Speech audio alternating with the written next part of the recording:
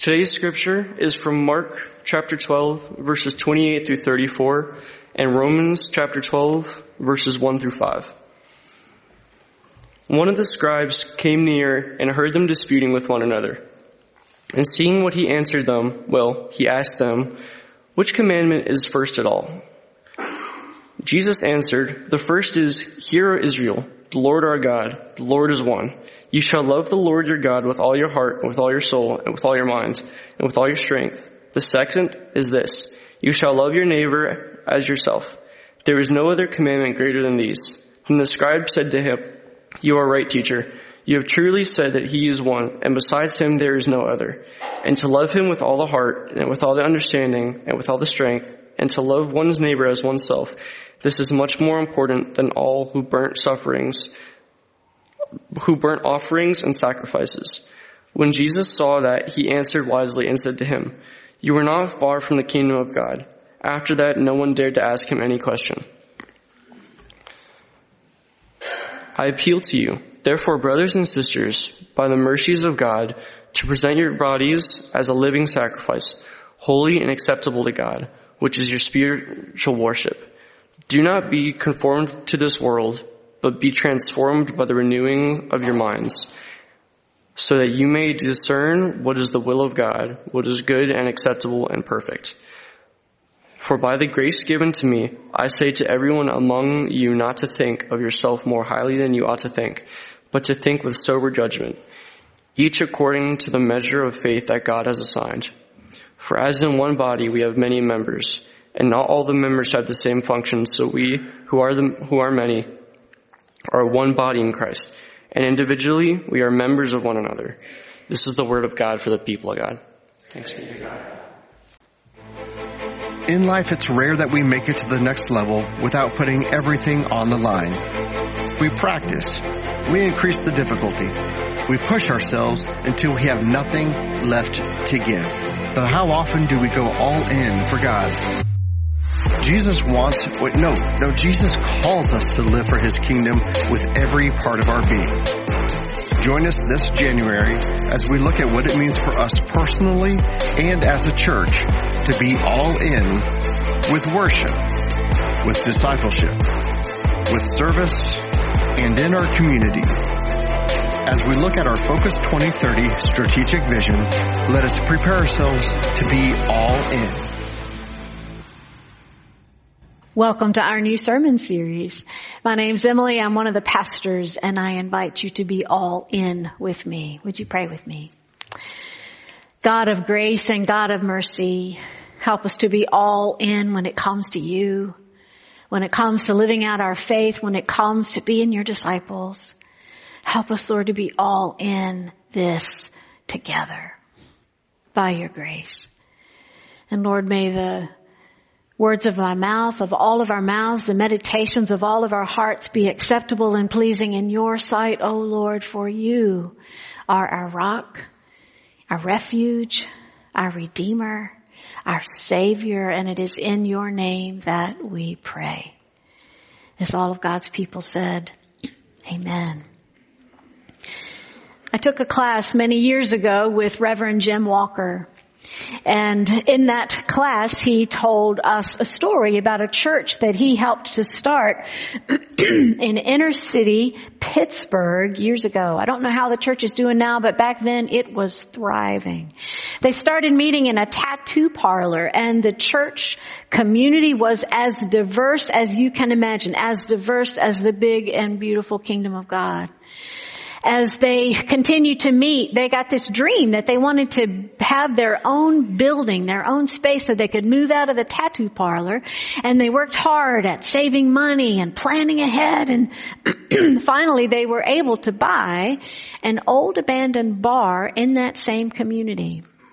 They hired an architect who drew up blueprints, and they were looking at how they could redesign the space and have part of it for worship and part of it for a hot meal, because they had a meal together every Sunday after worship. And they wanted an area where persons who were unhoused could come in and sleep sometimes when that was needed. And so the day came when they were going to meet at the bar with the architect, and several folks were going to be present. They were going to talk about the future together. The 2 pastors were there. The governing board leadership team was there. Different people from the congregation were there. The architect. It was a wonderful day. So as they gathered, they started to focus on these blueprints. And boy, did they start to worry about the future. What was going to happen? What challenges were there going to be? Were they going to be able to pay all the bills? They just got really wrapped up what was going to come. And as they focused and had their heads down, another person showed up. The door opened and a woman stepped in. She had 3 stocking caps on and 2 coats, which could have been helpful in a Pittsburgh winter if it's really cold out there, but this was the middle of summer and it was in the 80s. And they noticed that she had a grocery cart with her with a wonky wheel that they had heard coming down the road before she'd ever opened the door. And when she opened that door, a smell had come in with her. And so they looked at her and put their heads back down really quickly. All their attention and focus was worrying on what was going to happen and what was not going to happen. They couldn't tell. They hadn't figured it all out. And their unspoken rule betwixt them was that maybe if we just ignore her, she'll go away. They didn't want to deal with her that day. But the woman did not move. She stood there so long, and finally she just said to them very loudly, "Hey, what are you people about anyway?"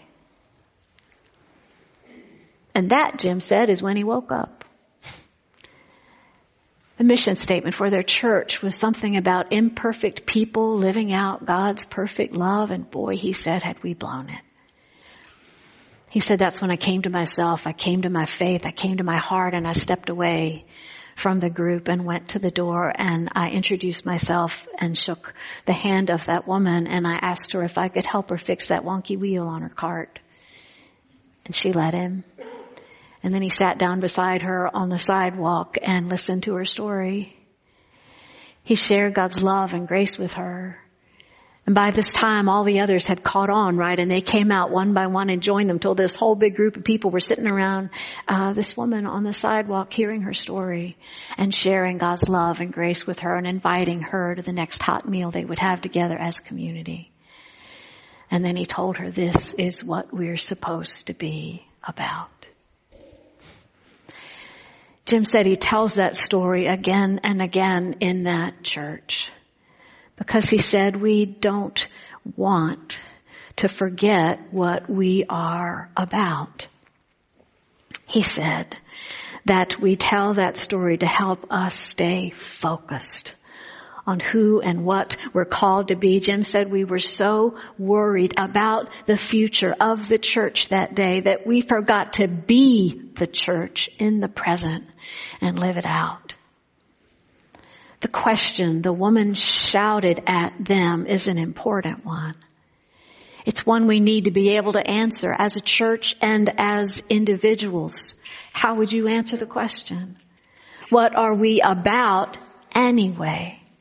What matters most? Jesus has a lot to say about that. In fact, people ask him the same question, a little different words, again and again in Scripture. If you turn with me to the passage that Joey read for us today, Mark chapter 12, if you've got your Bible app or you want to pull a Bible out with you or one in the pew, you can join me or joining us together online. Mark 12, 28 to, I can't see, 28 to 34. It's also in the Gospel of Matthew, and it's in the Gospel of Luke. In the Gospel of Matthew, it's chapter 22, verses 34 to 40. In the Gospel of Luke, it's chapter 10, verses 25 to 28. In Matthew and Luke, it's a lawyer who's asking Jesus this question. In the Gospel of Mark, it's a scribe that asks Jesus what he is about. A scribe. And that's unusual. Why is that unusual? I'm so glad you asked. Because in the preceding chapters in this gospel, there has been such debate and such tension and a group of folks who've been pushing back against Jesus hard. They've been trying to trap him with questions and trying to listen to everything he says so they can twist it and use it against him. Scribes were part of that group. Elders were part of that group. Chief priests were part of that group. And Pharisees were part of that group. Sadducees were part of that group. And so it's very unusual and surprising that one of the scribes approaches Jesus with a genuine question, not to try to trap him, but because he wants to know what Jesus thinks. So, verse 28, the scribe asks, which commandment is the first of all? In other words, what are you about anyway? What matters most? And in answering, Jesus combines two Hebrew scriptures from Deuteronomy chapter 6 verses 4 and 5 and Leviticus chapter 19 verse 18. These two verses become for Jesus a summary of the entire 613 laws in the Torah. Those two verses out of all the 613 are for Jesus what matters most. And note the first words that Jesus says to the scribe. Hear, O Israel, the Lord our God, the Lord is one. Might not sound like it, but Jesus saying that first is significant. Let me tell you why. None of the other versions of this story in Matthew and Luke include this first portion of Deuteronomy 6, chapter 4. Those words offered to the scribe are like a bridge. It's like a peace offering. Because these are words that unite Jesus with the scribe through their Jewish religious heritage that they share. Amidst all the tension and debate that has come so far, this phrase is something that the two of them have in common. And it's a way to bring that to the forefront, to bring them together in the midst of all that tension. It's a way to take the heat out of the air. These are words of reconciliation and unity between them. And then Jesus says, we are to love God with all our heart, all our mind, all our soul, all our strength. Not a little bit, but all. And then Jesus says we are to love our neighbors as ourselves. And the language there is not as much as ourselves, but the understanding is Jesus says to love others in the same way that we love ourselves. It's about application. How do we love ourselves? Sometimes we're pretty good at it, and sometimes we're not. It means so if we cut ourselves some slack, then we need to cut our neighbors some slack too, whoever they are. If we tend to give ourselves another chance to get something right or another chance or a do-over, we need to give our neighbors another chance as well, whoever they are. In fact, when Jesus answers this question and gets a little more specific about what it means to love a neighbor well, he tells that story of the Good Samaritan that you may have heard before. He gives clarity on how we love our neighbors, not from a distance, but in a way that engages us. Engages our time, our resources, our gifts, even if a neighbor, like in that story, is someone we despise. The scribe, as he listens, likes Jesus' answer and starts his own response. You may notice in verse 32 with the very same phrase that Jesus used that would unite them. It's beautiful. He's affirming that unity with Jesus in the midst of conflict. And then Jesus says, this scribe is not far from the kingdom of God. This is Jesus' answer to the question, hey, what are you people about anyway? Loving God with our whole selves, all of our whole selves, and loving others.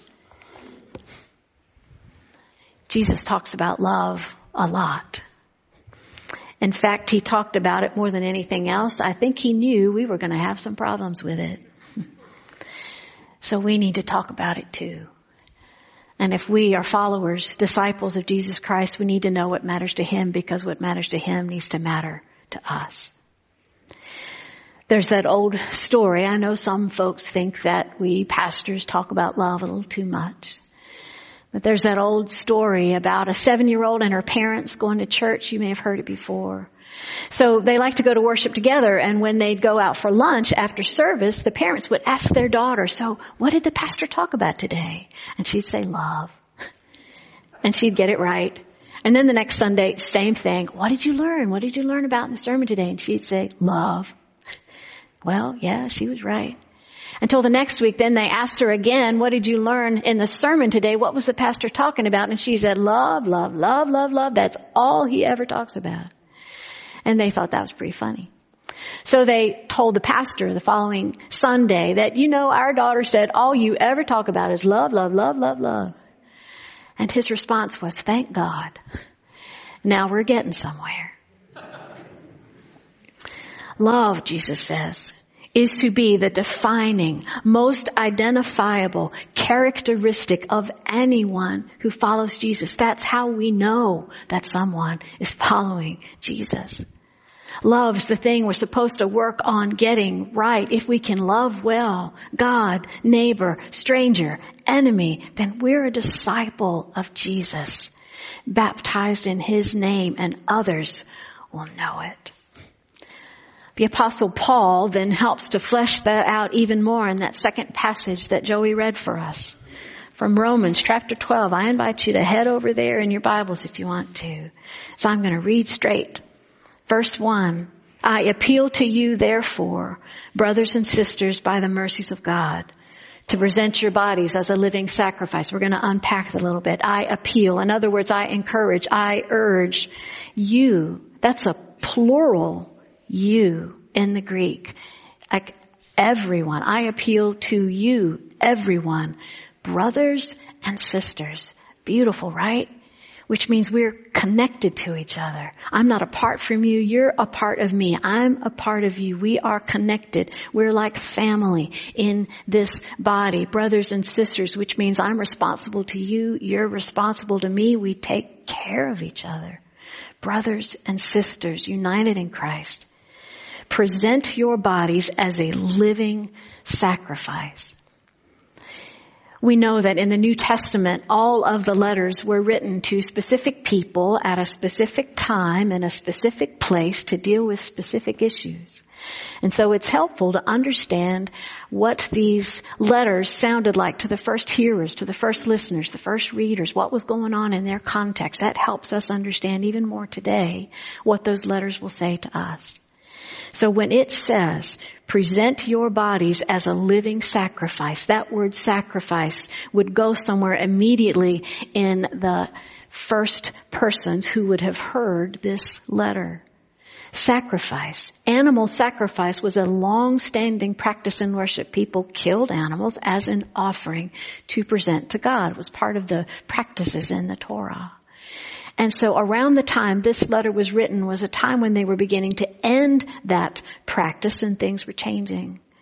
So when Paul writes that you are to present your bodies, not an animal's body, your body as a living sacrifice. Of course, the animals were killed, but the people are not supposed to be. So it's a living sacrifice, which means an ongoing sacrifice day after day after day in how we live, how we act, how we move, how we breathe. Present our bodies as the living sacrifice by the mercy of God. And Paul says this is worship. And we are transformed and renewed by it, by this relationship with God in Jesus Christ. The word therefore, did you catch that one? That means that what Paul is saying now is based on everything he's just said before in this letter about being baptized and living in a new life in Jesus Christ. And then it gets even better. Verse 3, I love this. For by the grace given to me, I say to everyone among you not to think of yourself more highly than you ought to think. By the grace given to me. That's my starting point and how I understand myself. And if that's my starting point and how I see or understand anybody else, how in the world could I ever think that I'm better than anyone else? Right? That means we're all in this together. It then says by the measure of faith. It doesn't mean measure as if I'm given a little more faith and you're given a little less, or you're given a little more and I'm given a little less. It means by measure, it means standard. This is our standard, our criterion. If the standard is living by the mercies of God, by the grace of God on this standard of faith, then I see you and everybody I meet through that lens. I see everybody in that way. Which means we all have something to bring together, to contribute into the body of Christ. The next verses talk about how we have those different gifts, and they make us one, because we're called to use them together, differing and God-given gifts, given for the good of the body of Christ, for the good of the whole. And so I bring my resources, my gifts, all that I am to the table as a living, daily, ongoing sacrifice for God. And each of us does the same. Fully engaged for the glory of God, loving God with all that we are, loving our neighbors in the same way that we love ourselves. It's a call to humility and unity and a life of lived out love. Giving ourselves more fully to God, outwardly, inwardly, the whole being, the whole lot of us. This, Scripture says, is worship. This is what we are about anyway. So how do we live it? How do we put all that into action? Well, we've been busy discerning that here over more than the last year. You may have heard Pastor Donovan say this morning that our mission as a church is to transform lives through Jesus Christ as we connect and heal and bring hope to the world. That hasn't changed. You may have also heard us say a number of times that our core values as a church are relationship, discipleship, and community. That hasn't changed. What we've been working on so hard over the last year as a group of folks, the governing board, the executive team, the pastors with input from the staff, with representatives from all our administrative committees, staff parish, trustees, finance, committee on lay leadership. We talked to community leaders. We looked at community demographics and more to work together to discern the vision of the church. What we are to be about anyway. We call it Focus 2030, and I'm going to give you a sneak peek. Here's a graphic of what that vision looks like. That this is how we love God and love others and do that well. That this will be our focus as a church here and now. Connection through worship, multi-generational discipleship, missional service, presence out in the community, and that doing that as we all serve and give together all in. We'll be talking about this more in the weeks to come, and even more in February when we have a gathering called State of the Church. This is what we are about anyway. This is where we want to put our energy and our focus and our time and our resources. Worship, discipleship, missional service, being present for others out in the community, with each of us doing our part to be all in. Giving and serving together as one. This is how we put loving God and loving others into action. And that graphic, can we see it one more time? This is what I want to be caught doing when Jesus comes back. How about you? This is where I want our focus and energy to be. Now you can go back to the other one. Thank you. I don't want to miss it. I don't want to be where Reverend Jim Walker said he found himself. So focused on, so worried about the future or what may or may not come, that we miss being church in the moment. I don't want to be so worried about what may happen or our fears, you name it, who will win the Super Bowl or what's happening in the news or what will happen at General Conference or in politics or who knows what this year will bring. That we forget to be church here and now in the present in Stafford County and Fredericksburg and beyond, because that is what we are called to be. Be the church, loving God and loving others here and now. Picture Jesus standing there, coming in the door at the back of the church, although he's already in here. But picture him standing there with 3 stocking caps on and 2 coats saying, what are you people about anyway? And in order to answer the question, we need to know first how he would answer it.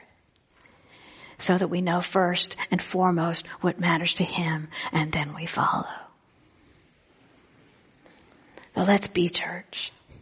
Let's keep the main thing. I'm excited about 2024. We're going to have challenges. We always do, and God is bigger than every one of them. Amen. I want our focus to be loving God and loving others and doing that well. Worship, mission, discipleship, present in the community. This is where we will put our energy and focus. Are you all in? Amen. Amen. Are you all in? I'll take the plunge. Join this guy. We'll take the plunge. We'll join and jump right in there. Let's be all in and living out what Jesus tells us is the main thing, and keeping it the main thing, and jumping in there together. All of us participating, bringing all that we've got, loving God with all our soul, all our heart, all our mind, all our strength, and loving our neighbors in the same way we love ourselves. Amen. Amen.